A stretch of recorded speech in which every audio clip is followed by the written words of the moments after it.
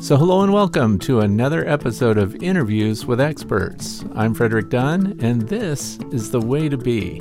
Today, my guest is Cory Stevens. Cory recently completed his master's degree in entomology at the University of Nebraska.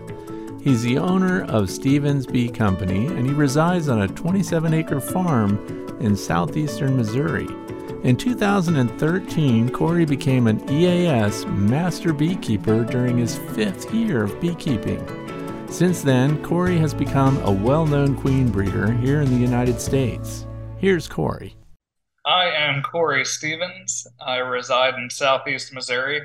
So if you know where Bloomfield is, and I would say most of your viewers have no idea, it's a pretty small town in Stoddard County, and I live 5 miles west of Bloomfield, and it's a town of less than 2,000 people. So it's a pretty rural area. I live off a dirt or gravel road. We've got a little bit less than 30 acres out here, and this is where I do my bee stuff. My day job, I work remote. So And so what's the day job that you work remote at? my day job, I'm a senior transportation rep for Nestle Purina Pet Care.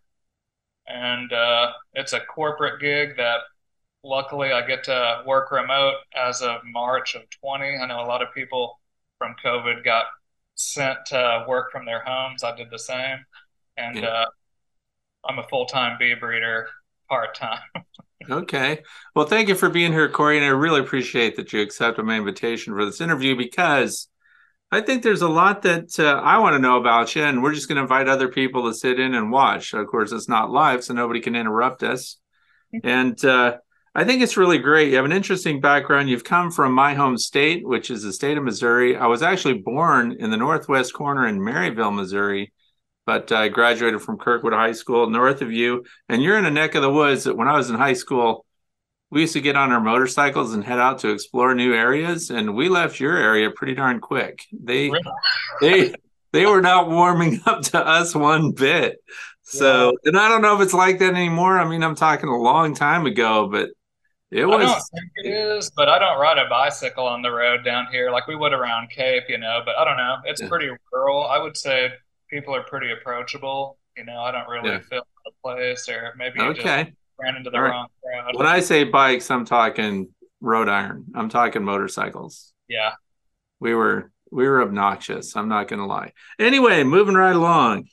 So now I've run into you just a couple of times at the conference. I think last time I saw you, you were sitting outside because you had to go pick up Richard Knoll. Is that what was going on? It was Ian Stepler. I was Oh, it was around. Ian. Okay. I knew it was somebody that was coming in from out of town. Yeah, it was good. I'm glad I got to catch up with him, and I told him I would pick him up, and he kept saying, "Well, my flight will be here." Was saying approximately what time. It ended up being around 2 a.m. And Yeah. so I said, Oh, holy cow. I told you I'd pick you up. I'll pick you up. So it was actually an awesome ride back. Ian even commented of what great conversation it was. I enjoyed it. I didn't know it left that much of an impact on him till afterwards, but it was good Did one-on-one. you volunteer to do that, or did Cayman or somebody tell you that, ask And you if you would? he asked, he actually asked me earlier if I would speak. Then he came back and said, Cory, I've got too many speakers. And I think maybe that was a consolation prize. I don't know. Oh, that's too bad. That's okay. I was happy to have the opportunity. I'd spoke with Ian similar to what we're doing here, Yeah. just an interview. And so I've got to know him a little bit. He's from a rural area. I say farm kid. Obviously, he's not a kid, but you can Yeah. tell he was raised on a farm and we hit it off pretty good. So it, Yeah. it was a good thing. I'm glad I got to do it. It was a good experience. And you've got some acreage around you there where you are. So are you out? You're on a dirt road, you said. Yeah. So what's it like? Are there family farms around you, or what do you see when you look at your neighbors? Yeah, if I look straight out the window that I'm looking at now, it's across the dirt road. There's a 40-acre cattle pasture there. My neighbor Steve. It's a mixture of woods. I'm less than a half a mile south of about 2,000 acres of state wildlife area, and then Okay. if you go back south, it's row crop. It kind of flattens out a little bit, but we're on Crowley's Ridge, so where I'm at, it's kind of hilly. Hmm. Rolling hills, you might say. Okay.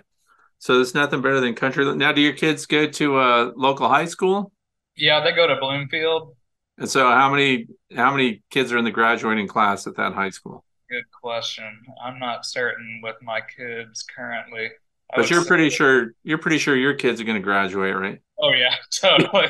So far, things are looking good. I know south of here, Dexter, it's about 8,000 people, and my graduating class was like 170, I Yeah. think. So, Yeah. this is about a fourth of the size. So it just Yeah. depends on the class. Okay, that's cool. So I want some people that are listening here to get to know a little bit more about you. So I think a lot of people we know that you're breeding queens and that you're a frequently referenced expert in treatment free. Is that right? Yeah, and some people I know will kind of bristle up whenever people say that. Hmm. I would say I don't treat because I'm focused on breeding for mite and disease resistance, and I can really see what's going on if Yeah. I'm treating them.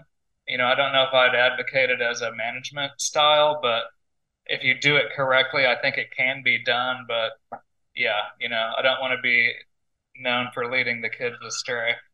Okay.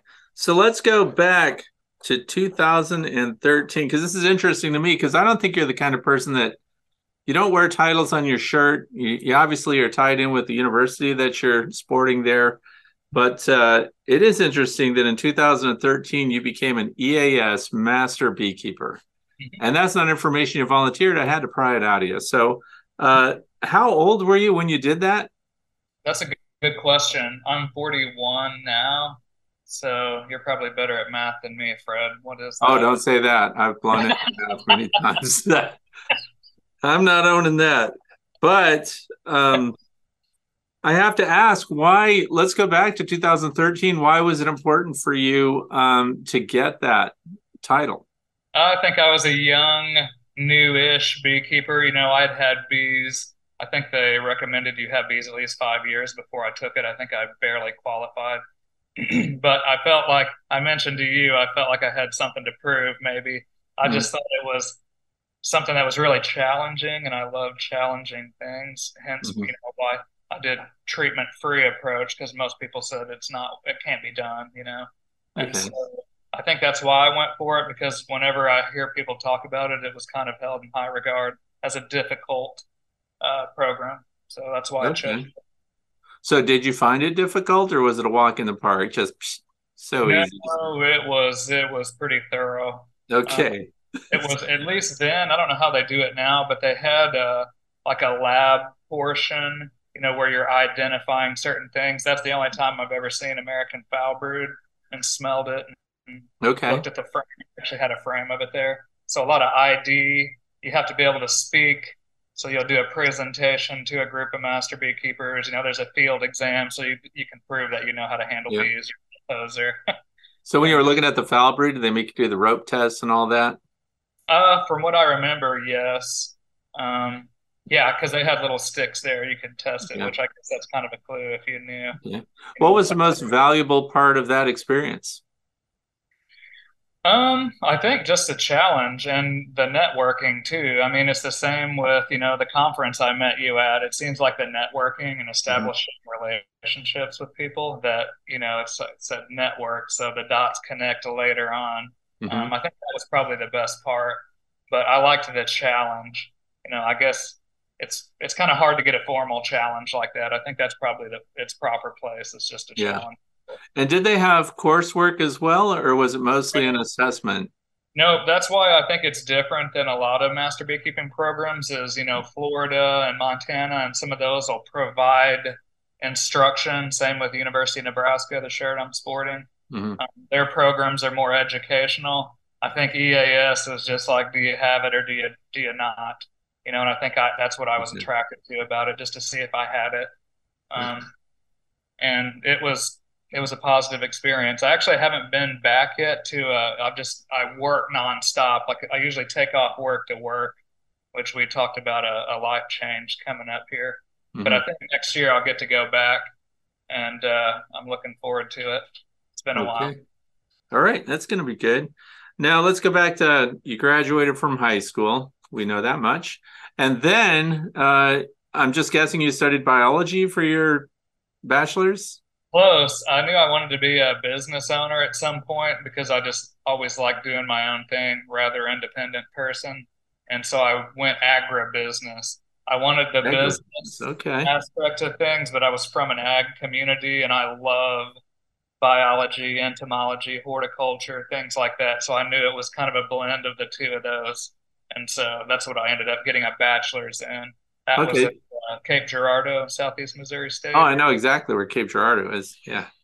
Okay. Now, did you grow up on a farm? Do you come from a family of farmers or? You might say that. My grandpa was a hobby farmer and he would run a bulldozer and had a couple other jobs, like at a grain elevator. He was always tied in with the ag community. My grandmother worked at the USDA office up here, a NRCS office. So big ties to agriculture and Now, when you say he had a grain elevator, you mean that was for his own stock, or was he one of those guys that leases grain elevators and had one of those big? he worked for Scott County Milling Company and then for Okay. Cargill later. So they, bulk grain buyers where he's Okay. talking with all Okay. the farmers. And he's kind of like me. He wasn't really an introverted person. He would talk to anybody, and Okay. he was pretty popular there. Yeah, But because my neighbor actually in Kirkwood, he negotiated those grain elevator contracts. yeah, So cool, excellent. he was like a broker. So Yeah. it's interesting.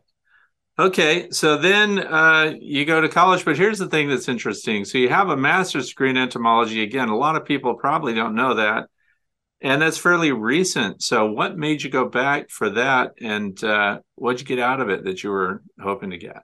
Oh, well, I think the reason I went, I always said I wouldn't go back to school unless I needed it for a position I wanted or I was really interested in it.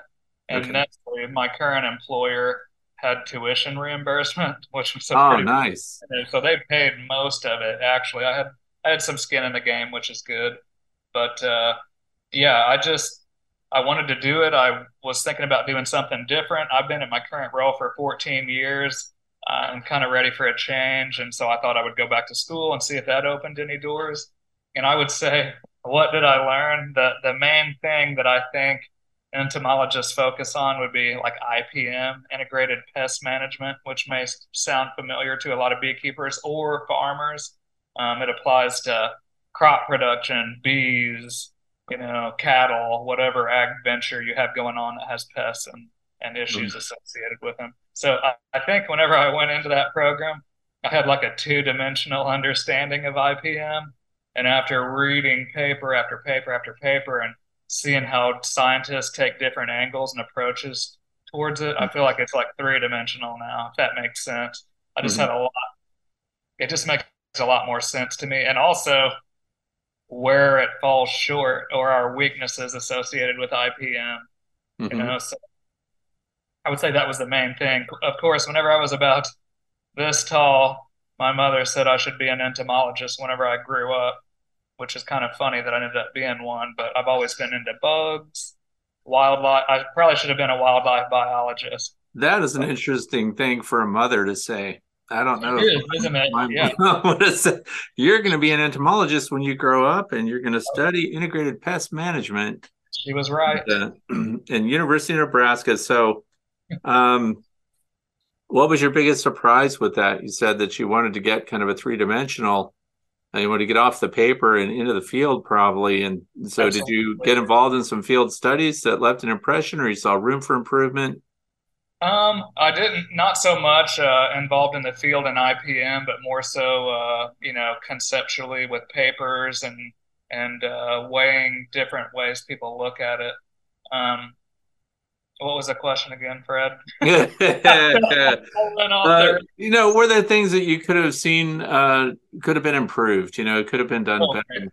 well, I mean, to me, it seems like the cornerstone of IPM is host resistance, which Mhm. ties into my breeding philosophy. If you Mhm. don't have some type of host resistance, you're just killing pests at that point because the organism that you're managing, whether it be goats or bees or whatever, Sure. doesn't have any mechanism to be able to handle that pest on its own. Varroa Right. is what we're Yep. talking about here in our case. And so I think focusing on host resistance to where you actually have an IPM program because I think oftentimes the weakness associated with it is that they just don't have any measurable host resistance, honestly. And then it's just sampling nonstop and just treating constantly whenever you need to. But if you don't Hmm. have that host resistance, you're always going to need to, unless environmentally, the pest pressure just wasn't that bad that year. Hmm. But I would say that's the main thing that I kept noticing over and over and over again. And I think why it gets glossed over is for a good reason. And that reason is it's the most difficult path, which probably mirrors a lot of things in life. The Hmm. most difficult thing you could obtain oftentimes would be the best thing that you could obtain. Hmm. Something you had to work to earn it. And it's sustainable too. So like a lot of people, if we talk about um, miticides, like Hmm. Amitraz is a really good one. It's been a great miticide for a long time. Well, now they're starting to, USDA was reporting pockets of resistance, which is a horrible news because then we got to figure out something else, and we're constantly always having to change it up and use Hmm. a different mode of action, is what an entomologist would say. So, like oxalic acid has a different mode of action as amitraz or Hmm. coumaphos or whatever. It's how it controls the pest. So, I would say to get off that treadmill of just switching whatever chemical applications to try to stay ahead of it, you're actually focusing on breeding for host resistance. And then whenever you need it, or they're starting to get overrun for whatever reason, Hmm. then you can use a miticide. And if you do it that way, that's a proper balance. And then you're not at risk so much of resistance, or if resistance pops up, it's not the end of the world.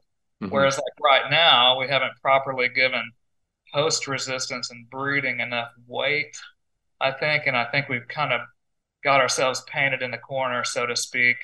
But that's not to say we're without hope. I just think we have to shift our focus more towards that Hmm. and continue to get good miticides and find stuff that's better, with less of a trade off.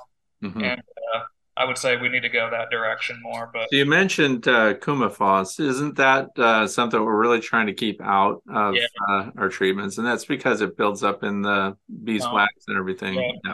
yeah. It's fat soluble and beeswax Yeah. is lipid, so it just absorbs it. And this is check mite is what we're talking about. A lot of you will remember it back in the day. The main two were fluvalinate or apistan and check mite, which is coumaphos, and of course both of them stick in the comb. And after it starts to build up over time, it just has negative effects on the reproduction of your queens. Your drone quality goes down, just not good. You start sawing the branch off you're standing on, you Right. know. So, So since your beekeeping experience goes back so far, what led you down the path of deciding that you wanted to start to do your own queen breeding and controlling your own genetics? And how did you get started with that? And who kind of might have helped you along, or who set a yeah, good example for you in that line? yeah, I would say there's multiple examples. I would touch on that first. The first was my local bee club. There was a commercial beekeeper, Neil Bergman. A lot of people will know him. Big, tall guy from Minnesota, still had a Minnesota accent, but he ran thousands of colonies. And I kept reading every queen rearing book I could get my hands on. And I kept telling him, I read this, and I read this, and I read this. And he's like, put that book down and go do it. And that's exactly what I needed to hear, because like I had the theory, but until I got my hands on it, it was just all theory. It was no experience. Hmm. And so I learned a lot. And that was about my third year of beekeeping or so. And then I kind of put the cart before the horse, and I bought, because I was obsessed over genetics, who would have thought, from an entomologist. I started buying VSH Italian breeder queens from Tom Glenn. That was before I knew how to raise a queen, which is kind of stupid. I should have learned and then invested, but I wanted to raise from good stock. So I Now would let's say, let's pause on that for a second. sure, A lot of people listening may not know what you mean by a breeder queen, and these are different than just getting pure stock. These are breeders are pricey, right? very. And it's So, because typically artificially inseminated. okay. instrumentally inseminated, if you want to say that, so that they can control exactly who mom and dad is. So Hmm. basically, if you're selecting for certain traits, like this is a pretty primitive example, but if we're breeding black labs for retrieving instinct, and then whenever your black lab female's in heat and you just turn her loose in the neighborhood and hope for the best, that's not a good way for trait selection. So with bees, they just open mate freely with 15 or 20 drones. Hmm. So you have a lot of variation with that insemination. You know who mom and dad are with a high degree of accuracy, and then you Hmm. can kind of predict them a little bit better and know what drones they're going to produce. So they are pricey, absolutely. Hmm. It has a huge impact on an operation. Can you give people an idea what pricing means? Oh yeah, they vary. Tom Glenn used to sell them back in the good old days for $100 or 125 a piece, which is completely insane for a Yeah. laying breeder. Now they'll run from 250, not yet laying. Occasionally you'll find them in the 300 to 400 range laying, and all the way up to a couple $1,000s a piece. Like Mhm. Washington State, they sell breeders in a nuke, and I think they're about 2,000 or $2,500 for a nuke. Holy So cow. And yeah, who's buying these breeder? Are these big commercial operations that have their own breeding division and stuff like that? yeah, oftentimes, or just obsessed hobbyists. Like I was in the market for breeders for a while until I started doing my own thing. But I mean, there's a lot of people that with small to commercial size operations that buy them. So it just depends Hmm. how much they value it and if it's worth it to them. Hmm. Typically, though, the purpose of breeders is to raise a large number of queens from it. So, if Hmm. you spend a couple thousand on one, but you sell tons of queens out of it, you Right. get better stock or get stock you want, and you can recoup your money too. So if we were looking at prize bulls, and we know that those prices go a full range, what's a prize bull? What's a top of the line equivalent for queens? Like what's the most expensive breeder queen line that you can imagine somebody buying? I think it's WSU just as far as commercially available stock. There may be some, that not I'm not aware of them even. I think that's kind of the top end, but if people are doing something special and it's something that market demand is behind, I Yeah. think uh, you know, I guess the market would dictate how high that could go, and it keeps Yeah. changing. It's Oh, changed a sure. lot over the past couple of years, and I'm Yeah. sure it will continue. And so right now, you don't have queens for sale, but because I I'm looked at so your website, here's what I was going to do, Cory. I was going to head off any listeners that might be buying your stuff, and then I was going to go buy the queens I wanted. And then I was going to say, oh, yeah, get your queens from Cory if you need some. tell them But that would be a good strategic maneuver. then I I'm get there. So if you're trying to dodge away from this video right now and try to buy a queen from Cory, you can't. You're going to wait until you'll have 2024 like the rest of us. Yep, exactly. Okay. Typically, my queen season runs first part of April till at least mid-June. And this year, it was a tough year where we were at. I heard some people say it was their best year, around in various locations in the U.S., but Yeah. this is probably one of the worst I've seen in a while. We did ship over 2,000 queens. That's with a day job, but I'm selling virgin queens. These Hmm. aren't open mated queens, so I can sprint them through them a lot faster. So we Okay. shipped over 2,000, but it took us 3 or 4 weeks longer this year than what it would normally take. And that's just because the nectar flow. Typically it follows a bell curve. It was Hmm. like this Yeah. this year. And when your nectar and pollen shut off, and your bees are wanting to rob, which is almost unheard of, April and May where I'm at, Right. I saw it this year. Your queen production will follow that nutrition. And you can feed. I still feed. It's not like I just, let nature run its course there. But you can't outfeed a nectar flow. It's just impossible the Right. way they react to it. So when you feed, what do you feed and how? I usually don't have to feed pollen because there's enough diversity around here and a lot of pollen coming in. I Mhm. feed thin sugar syrup. So you'll hear a lot of beekeepers say 1 to 1 or 2 to 1. Well, the 2 to 1 they're talking about is 2 sugar to 1 water, Right. really thick. I Right. do the opposite of that, 2 water to 1 sugar, and it's actually more like natural nectar, about Right. 33% sugar by volume. and it's extremely stimulative. So if you feed it to cell builders, nucleus colonies, they just want to feed larvae, and they want to build comb and they want to expand. So Yeah, did somebody, sorry to cut you off, did somebody publish about that this year, about that thinner I syrup? would be if they did, if you find it, if you run across it, Fred, if you don't mind sending it to Yeah, me. because This is you're not the first person who said that. The no, lighter syrup actually had a much bigger yep, representation and productivity in the hive and everything else. absolutely. And it's, I mean, Yeah, it shouldn't come as a surprise if you look at it in the spring of how they respond to nectar coming in, which is really thin like that. It's just stimulative, is what a lot of people say, hmm, but they just respond so much differently to it. But it's the opposite of what you'd want to do in the fall when you want to just put weight on them. You don't right. want to stimulate them to grow and raise a ton of brood, So it's the opposite of that. And Now I in the noticed that too. So in the fall, when you're trying to get them to gain weight, we might as well talk about that. If you Mm-hmm. go to a heavy syrup, are you using any formulas? Is it just sugar syrup? What are you doing? Just sugar syrup. And I'm in between. I'm really having to step up my game with feeding because we've got enough colonies now. It's really annoying to just make buckets of it. But Right. I've been kind of hung in that for so long because I don't feed. I feed in the fall if needed, and I typically do put some on them just for insurance. But most of the feeding I do is cell builders, nucleus colonies, and that's mainly it, cell builders and nukes because they're trying to build up, and the nucleus colony has a small population. And that's Yeah. the holdup is they don't have enough workers to really bring in the nutrition they want. And if you Right. supplemental feed them, they just respond so much quicker to get them to size, where they're not so weak. Okay. So what's your trigger for starting feeding and what's the end of that? How do you gauge when to stop feeding? In the fall, it's mainly just opening them up and seeing how much honey they have, or if you're on pallets or something, if you could weigh it, that's pretty much what it comes down to. And I wish I had a good formula. One of my friends does, but he tilts all of his hives up and literally weighs them, so he has a Okay. really good idea of exactly what it weighs.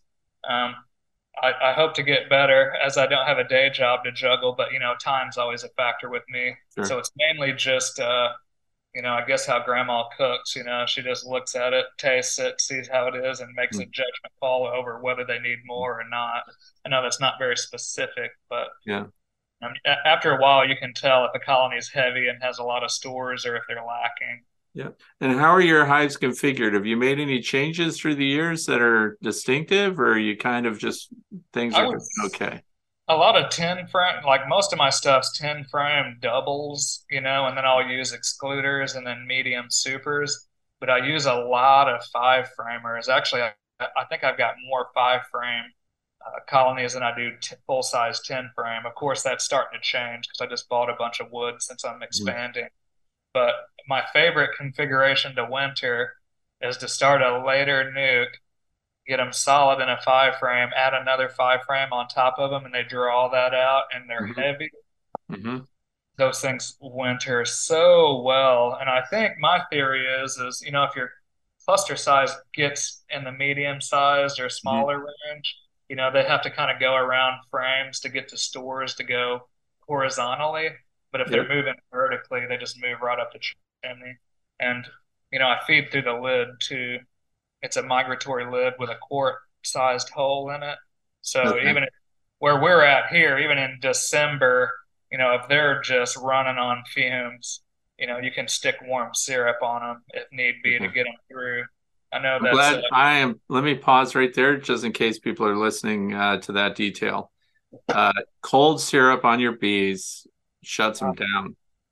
So I'm glad you mentioned the warm syrup when you're feeding because I did very fundamental backyard studies on that to show if your syrup was in the 50s and if your syrup was in the 70s and the bees were able to process multiple times faster with the warm syrup, the cold syrup, they took it on, but then they went into a stupor and sat there and they had to warm it. So I'm really glad to hear you say that. But the other part too is this thing about the nukes, 5/5.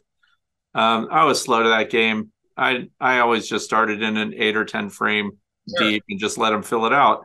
But just as you described, the 5/5, and I even go to triples, Hmm. um, Same they here. fill that so fast and they work home so much quicker. And there's something about that narrow column of warmth going up.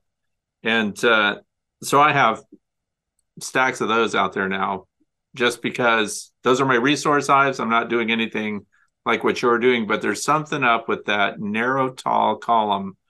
And what do you think the future holds for that? What do you, I feel like more people keep using it, and especially yeah, too because you'll have younger or smaller beekeepers entering the game, that are lighter bone structure, and they just don't want to lift a 80 or 90 pound deep that's full of honey. I don't really even want to, and those right. five framers are so much easier on your back, and they're super. And they could all be deeps, which the bees work them better, I think, than the mediums or shallows. Yeah. I totally agree. I actually bought a bunch of nuke supers. They're little medium supers, but Yeah. I run excluders too because I don't put any moth crystals and stuff on my hives, and I found that if I run excluders, and I know some people don't like it because it kind of keeps them out of it for a while until they Mhm. can just are forced through it to draw Right. comb.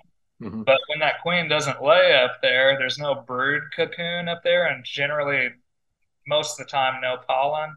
And those are just, if you leave them exposed to sunlight for quite some time and then put them up once it gets cold, it just seems like you don't have wax moth issues. But man, if you've got cocoons in there or some pollen, that's the first thing they go for is those brood cocoons. Yeah. I'm glad you mentioned that. That's Mhm. actually very helpful. Okay, so what else? As far as your configurations, any insulation on top? Nothing?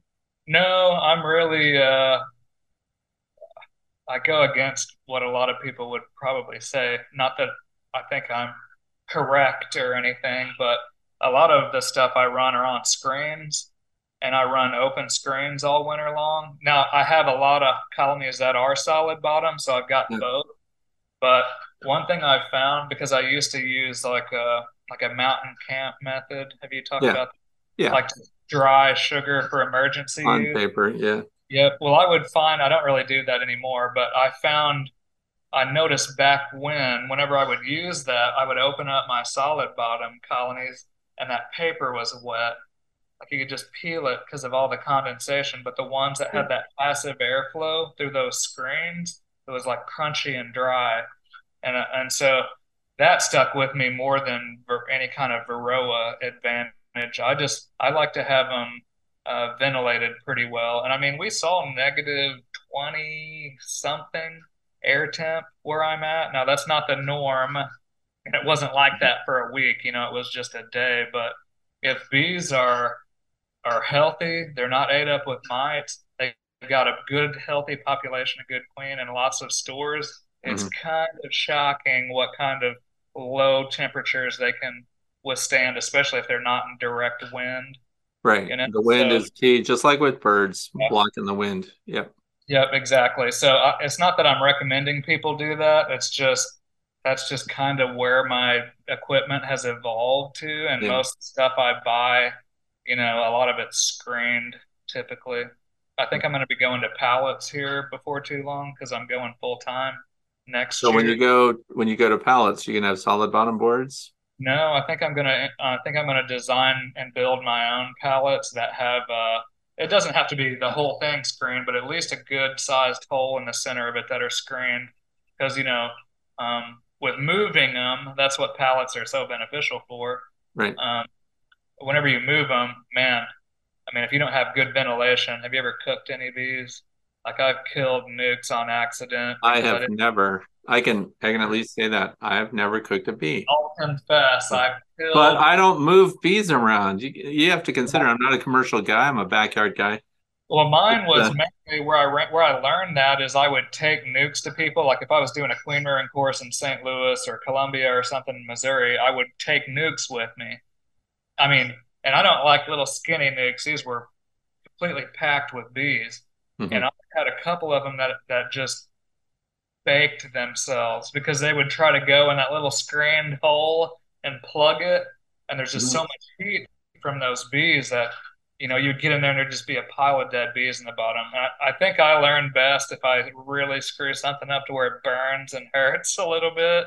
And Right. so I don't do that anymore. And maybe I'm overcompensating, but whenever I move bees, man, I'm a lot more at ease if they're on a screen bottom where they can at Yeah. least get some airflow through there because, if you've got big oak colonies like that, if it's in the mid 80s or 90s where Yeah. we're at, it can be dangerous to plug them up or confine them for any length of time. So I know somebody's sitting there wondering, so if the screens are open on the bottom, are they vented? Is there a vent at the top somewhere, or is the top sealed? Top's sealed. It's just Okay. migratory covers for the most part. Okay. Although, sometimes I use Hive Top, the Man Lake, the new Hive Top feeders. Have you ever used those before? Man, Mm-mm. they're great for cell builders because I take off every Monday, April, May, and June for my day job. So I graft every Monday, 100 to 500 queens. And then the following weekend, they all emerge and I ship on Monday. So, Okay. that's why I was saying I take off work to work. Well, those hive top feeders, if I graft, I can put 2 or 4 gallons in there. And if I'm busy later, I'm not so worried about coming back and keeping that cell Mhm. builder fed because I can just Okay. put so much on them. And So describe the hive top feeder that you're using.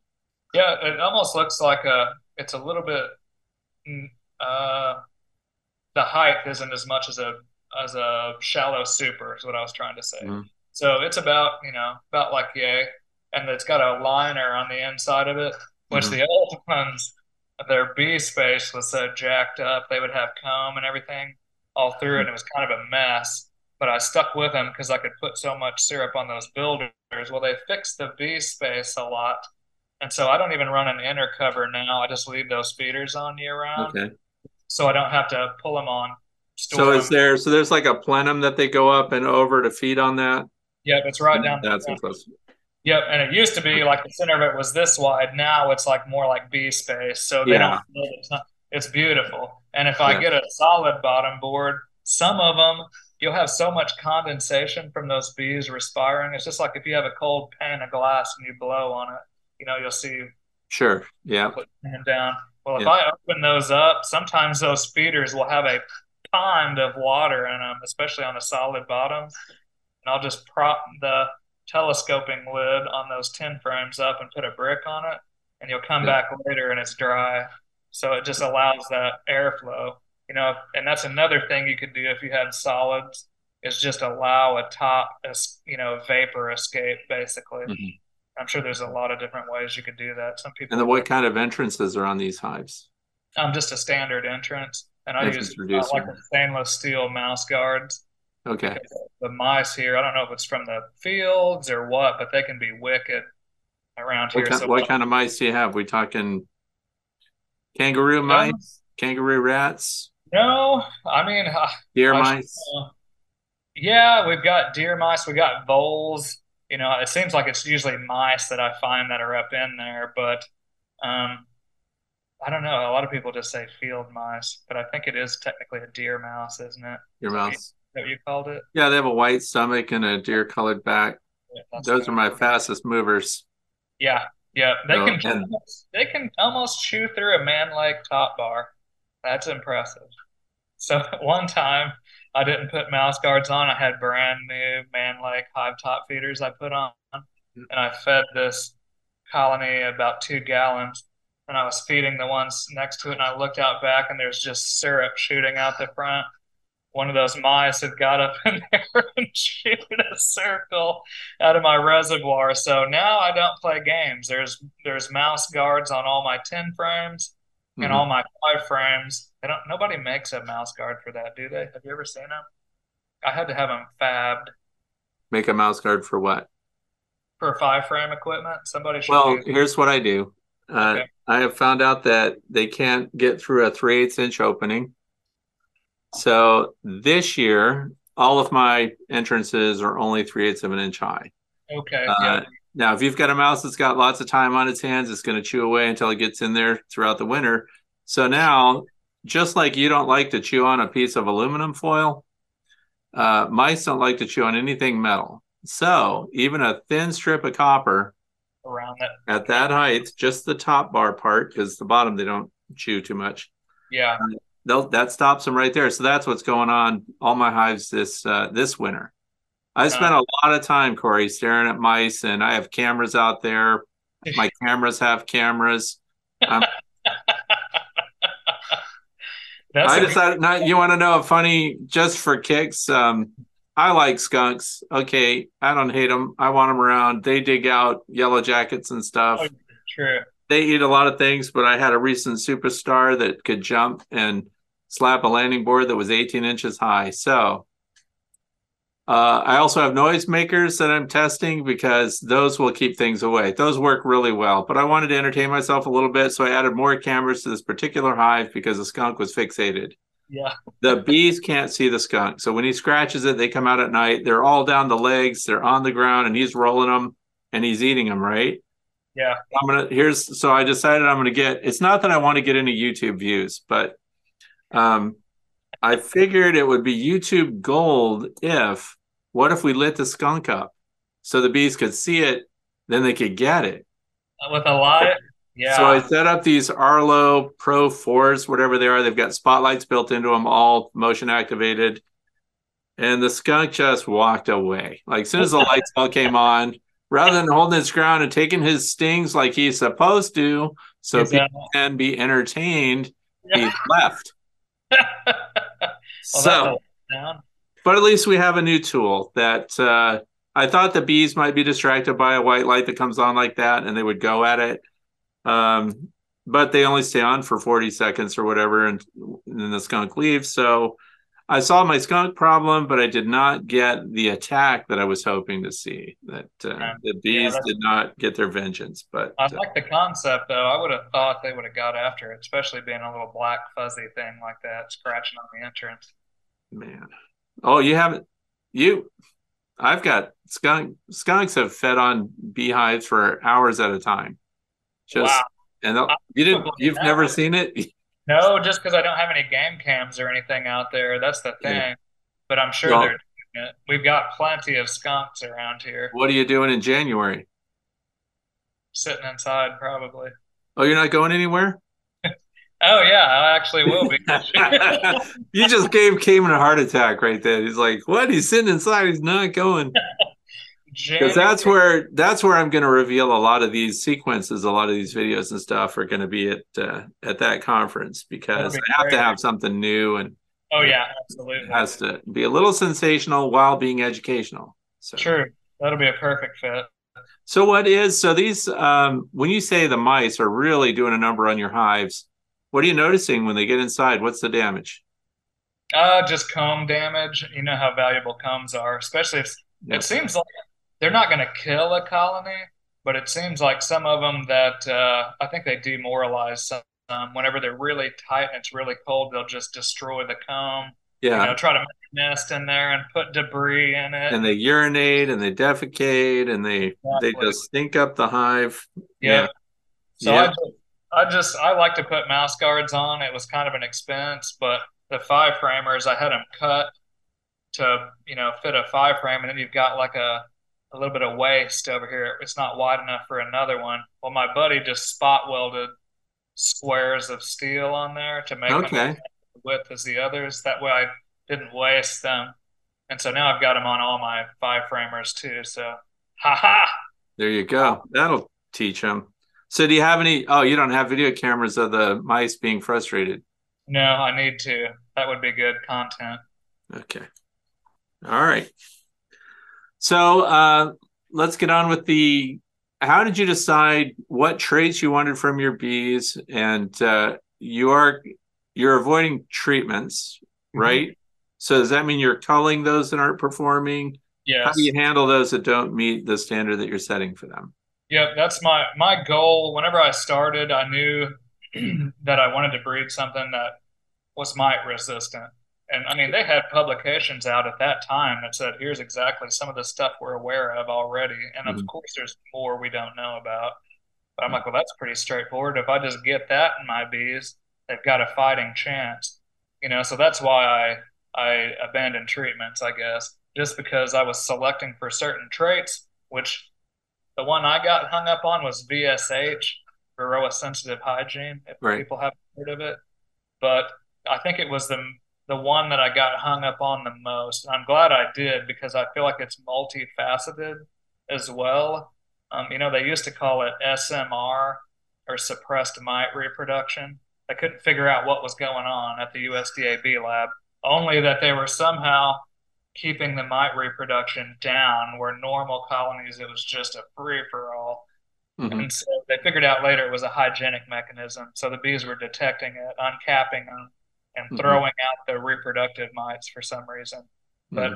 I think there's overlap. Like we did testing with Kara Wagner with UBO, and that's a type of hygiene.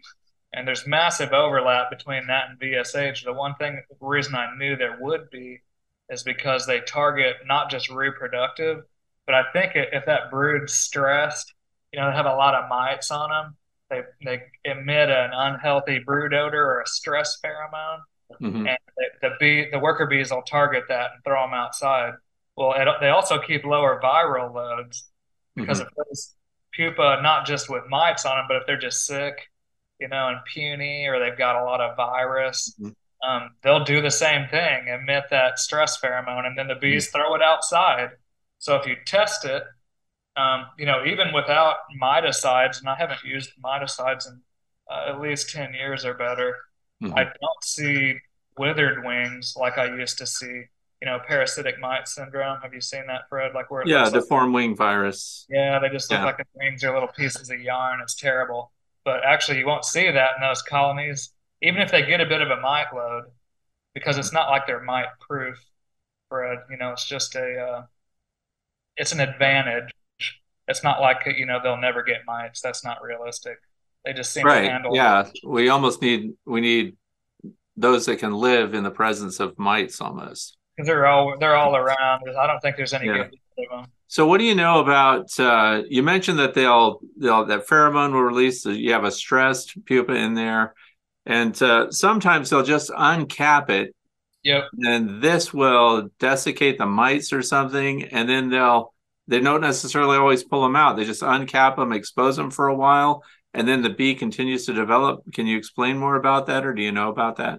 I know there's a paper that came out of Cuba that had to do with uncap, but I almost think that it's like that's a this is just me speaking out of theory here. This Hmm. is experience or something I Hmm. read per se. But I think that whenever they have that uncap gene, if they uncap it early and they're not overrun, the other genes that are tied with that, because they say VSH is a trait set, it's not just a gene, it's like a set of traits.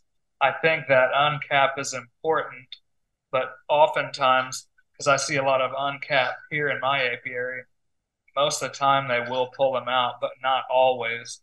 And I would speculate, like you mentioned, that just opening it up and agitating it would Hmm. probably throw them off, or, I don't know exactly what effect it's having on them. I know the physical removal has a massive impact Yeah. on them. Hmm. So the ones that are just uncapping, I would say, they may not have that complete VSH trait set.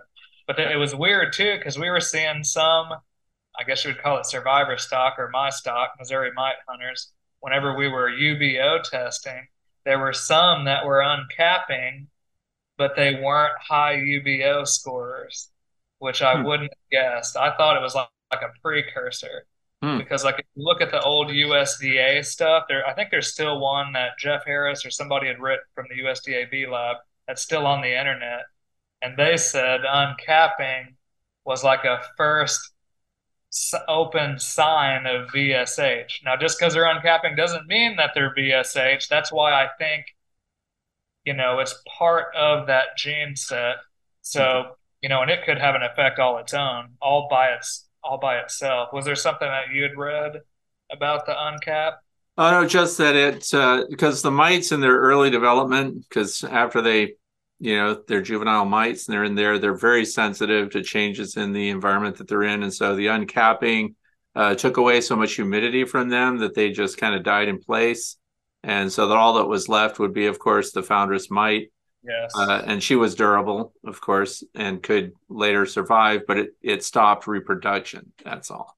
That makes sense. I So mean, whenever we're measuring VSH, we're pulling all these pupae out and looking in there and sure. looking for, we tally up, like you mentioned, just the foundress mite, like she Hmm. didn't reproduce for whatever reason. We tally those, and then we Hmm. tally the ones that are reproductive. Yeah. And like you said, the juvenile juveniles or the Duda nymphs, they're not Mhm. even hardened yet. It's like Right. pull out mom, she's reddish brown and Right. like has a hard exoskeleton. Well, these juveniles, they almost look like you could almost see through them. They're kind of Right. translucent. Yeah. They're fragile. Yeah. So that Well, not makes just that, they can't even, they need the mother to cut into that pupa so that they can feed on the wound. They can't interesting. even bite on their own. That's how delicate they are. Yeah, So, yeah. very cool. So yeah, Yeah. I think that uncap is pretty neat. I've seen some uncap. It's almost like they weren't hygienic enough and they're starting to get overrun. So it Yeah. seems like it's Yeah. either good or it's bad because Right. they don't have a low threshold, they have a high threshold for starting to uncap.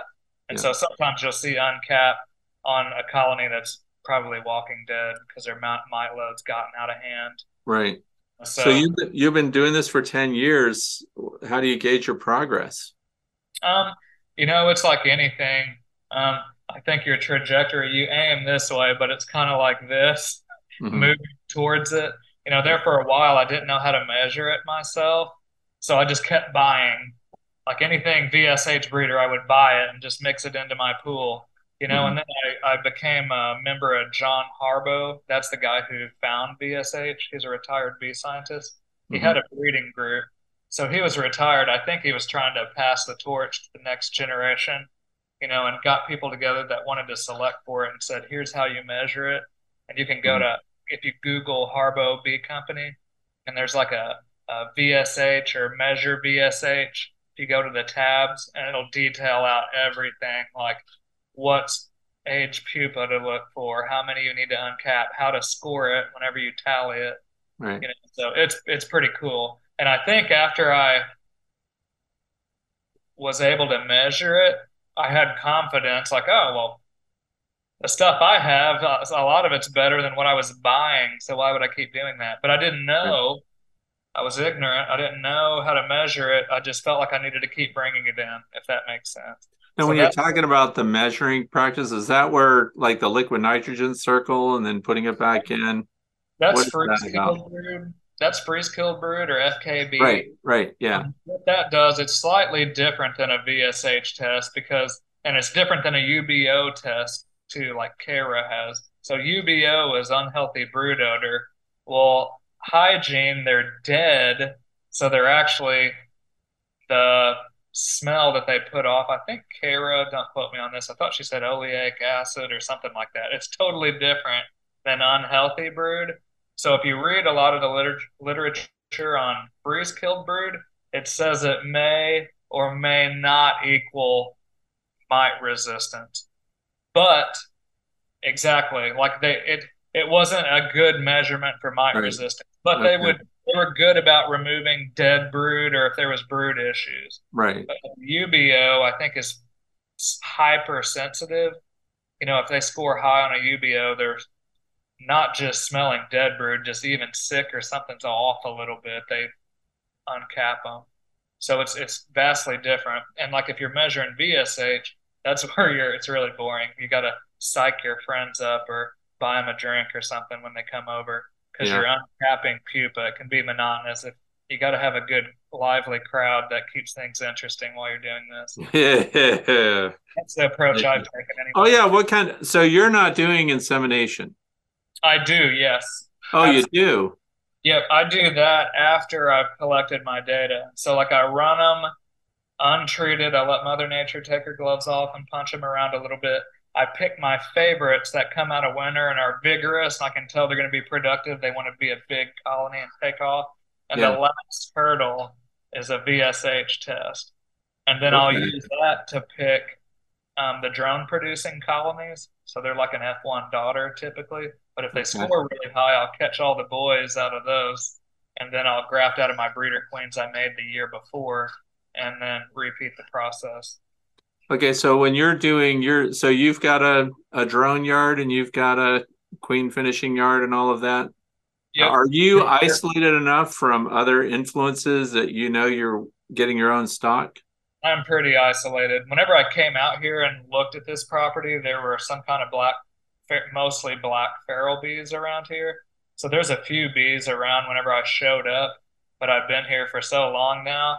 I'll catch swarms around here, and a lot of the swarms I catch test high for VSH, which makes sense because I'm doing nothing but just shooting. I'm Sure, flooding the whole area, which is pretty isolated. I hope it stays that way. I mean, if people move in I wanting to get some good breeding, they're going to find out this is really a pretty wretched honey production area. So maybe yeah, that'll help me out. But if you drop off, off the ridge to where there's irrigated crops, it seems like there's better honey production that way. Or if you go up north to where there's more limestone up hmm. towards the Cape, it seems like their production's higher up there as well. But yeah, I'm pretty isolated. And then I Uh, use, even if somebody moved up close to me, that's why I use instrumental insemination too. That way I can control it to at least a high degree. and did you see that last year at High Life? Did you see that artificial insemination system that was there by Apis Engineering? I have. I've What'd never you think used of that? it. Looks awesome. They're gaining popularity. There's a lot of people I know that use them and really like them. I think the advantage to those is it's kind of an all-in-one setup. Yeah, You've got your base, you've got your instrumentation, you've got your gas and your optics mount to it, yeah, the little micro gas system. So that's yeah. super cool. I was raised on a Schley. I learned from Sue Kobe. I think it was 2014. It was like the year after I went to EAS. And that's kind of, I guess, I don't know. A lot of people that do inseminations would probably say that's top end, so as far as cars, it's a high end car. All Mm, of them will get the job done, even the really simple ones, if you know what you're doing. But sure. I feel like the adjustability and the precision on those Schleys is high. But of course, they're a couple $1,000 just for the instrument. So Sure. And he had a digital microscope, I yeah, think, there yeah, too. it's You ever sterilized. use that? Yeah, I've got a couple of them. They call them Trinox. So you talk about the one with the camera on it. Is Yeah, it's that got a camera on it. And I noticed the one he had demonstrated there was like a 12 megapixel image, which I thought was really lame. And yeah, then, but then I looked up that company that made that camera, and they have the same, it'll fit in the same jig and everything, but it'll go to 46 ooh, okay. Wait, megapixels. So it's what? if you were doing a teaching tool or something, you wanted that on a big screen while you're doing what you're doing, I Yes, could see that. Or if you're recording what you're doing for training purposes and stuff, I could see that being very totally, valuable. But there's totally. having your hand move over here while you look at the screen up here. Yeah, That's a little training curve there, right? yeah. I actually used one last weekend. I taught an instrumental insemination course for Penn State, their EPIC program with Robin That's Under. where you were with Dr. Robin Underwood. And we had a tri knock there. So a tri knock is you can look and be working, and there's a camera looking and seeing what you're Right. seeing. They can put it up on and that was a 4K tri knock. So Yeah. you can get them with a lot higher resolution, but the one you saw that's super lame is probably like the one that's right behind me. I bought it in 2014. The optics are magnificent, like they work great, but But the digital pretty part. lame. Yeah, Yeah. but I'll never use it because it's just me up here by myself in Southeast Missouri doing inseminations, on a Sunday afternoon or Monday afternoon. Yeah. So So, tell me more about what you were doing at Penn State. What was that? well, they call it EPIC, EPIQ, the EPIC program. So they took everybody through queen rearing, through stock selection, and like the select few out of that got to be outfitted with Schleys, the ones I was the high end insemination equipment, and trained on it. So I was Okay. super honored. The lady I learned from, Sue Kobe, a lot of people recognize the name. She's a total rock star. I learned from her in 2014. She taught the first class, that was a month or so ago, and then I taught the second group of people, which that was just too cool for me because I feel like I'm taking up the slack. Sue's getting close to retirement. I think Tim retired, her husband, got an awesome boat, so I don't blame her. I'd be wanting to spend some time on the water Oh, too. so they got like a three-person rowboat or something? Probably not. Probably way more cool than that. Uh, A She lives party on barge? A party? right, maybe it might be a party barge. Have you been to Whidbey Island up there off the coast of Seattle? That's where she I lives. don't, Cory, I It's don't get out of my yard. you do Why do you think we're zooming? no need to leave Pennsylvania. Nope, that's it. I have It everything was I need right. beautiful, by Well, the way. my wife says I have everything I need right here. So She's got a point. she does have a point. So, well, that's interesting. I don't want to keep you here all night. We've covered a lot of ground here, and I think it's very interesting. I want you to share with the people that are listening something that's interesting about your life that you do, a hobby that you have, or something that most people don't know about. Interesting. A hobby of mine. Well, I'm an avid outdoorsman. I love being outside. I have a desk corporate job, and I think, whenever I've done my 40 hours and I've had it up to here with the chaos, I like to just go out in the wilderness. I've got a 14-acre pollinator plot here, and so, people would probably think something was wrong with me standing out in my wildflowers, staring at stuff, but I love to observe insects and I love wildlife. I do hunt too. My grandpa and his dad and his dad and his dad were always hunters. Hmm. So I do that. They're probably a bit different than some modern folks that hunt. We were raised to only take what you need, Hmm. be very respectful of the animal, almost a Native American approach to it, which I think is pretty healthy. It's a good balanced approach. And I like backpacking, whitewater rafting. I've done a little bit of rock climbing, but it's been a while. So Okay, whitewater rafting. Have you done those grade 4 rapids and stuff? I have. I've done that. Have you heard of the Gauley River? No. You haven't? Is it Virginia or West Virginia? You won't know. You Uh, haven't heard of it. It's one of the two, but it was completely insane. I went with a class whenever I was working on my bachelor's, and it was so foggy. We're in this raft, and it just sounds like all you hear is just the most insane water. And it's so foggy you can't see. So whenever you get up and you're about to go down Holy the rapids, cow. I was like, we shouldn't be doing this. But it was too late. We were halfway. So yeah, I would say that's probably it. I'm sure there's other odd things I'm into. I love plants and horticulture. I like grafting fruit trees, on Oh different man, roots. I've done that too. Have you? Yes. Isn't it I have the awesome? grafting kit with the wax and everything because I wanted my apple tree to have 4 different heritage apples, Yeah. like the sheep nose apple.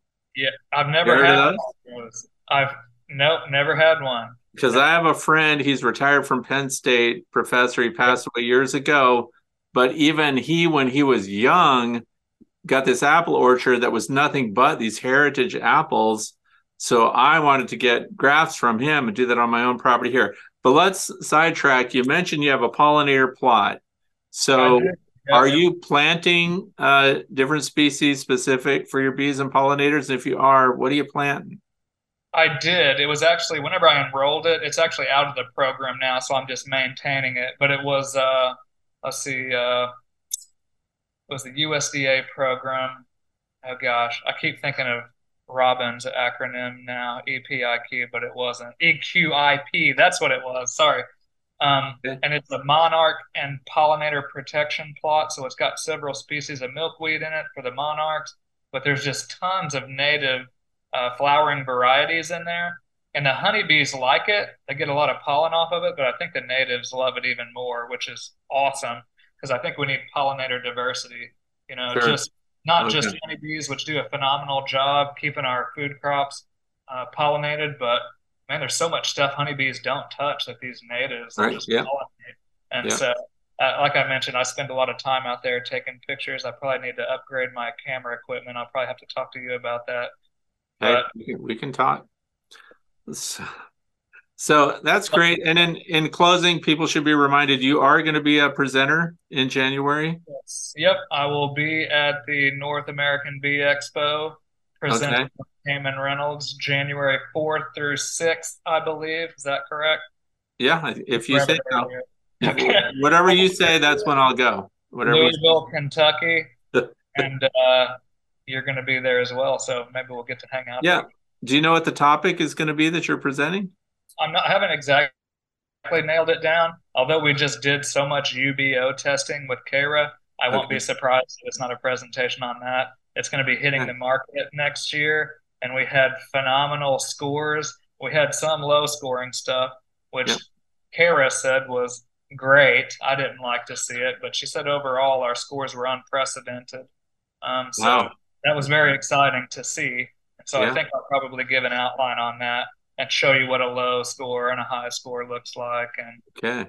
uh, Yeah, maybe well, I'll be uh, catching up with you there for sure. So for those who are listening and watching right now, please look down in the video description and you'll get all the information about Cory's website and you can get in line for those queens next year. Good luck. I'm very fast at my order button. So yes. thank you so much, Cory. I appreciate having you on and it's been a real pleasure to talk with you. Thanks so much for the invite, Fred. I enjoyed it. Yep. And that wraps up another episode of Interviews with Experts. If you want to know more about Cory Stevens or look into queen availability next spring, you'll find useful links down in the video description. This and other interviews in the series are available as a podcast. Find out more by visiting my website, thewaytobe.org. I'm Frederick Dunn, and I want to thank you for watching and listening. I wish you all the best in beekeeping.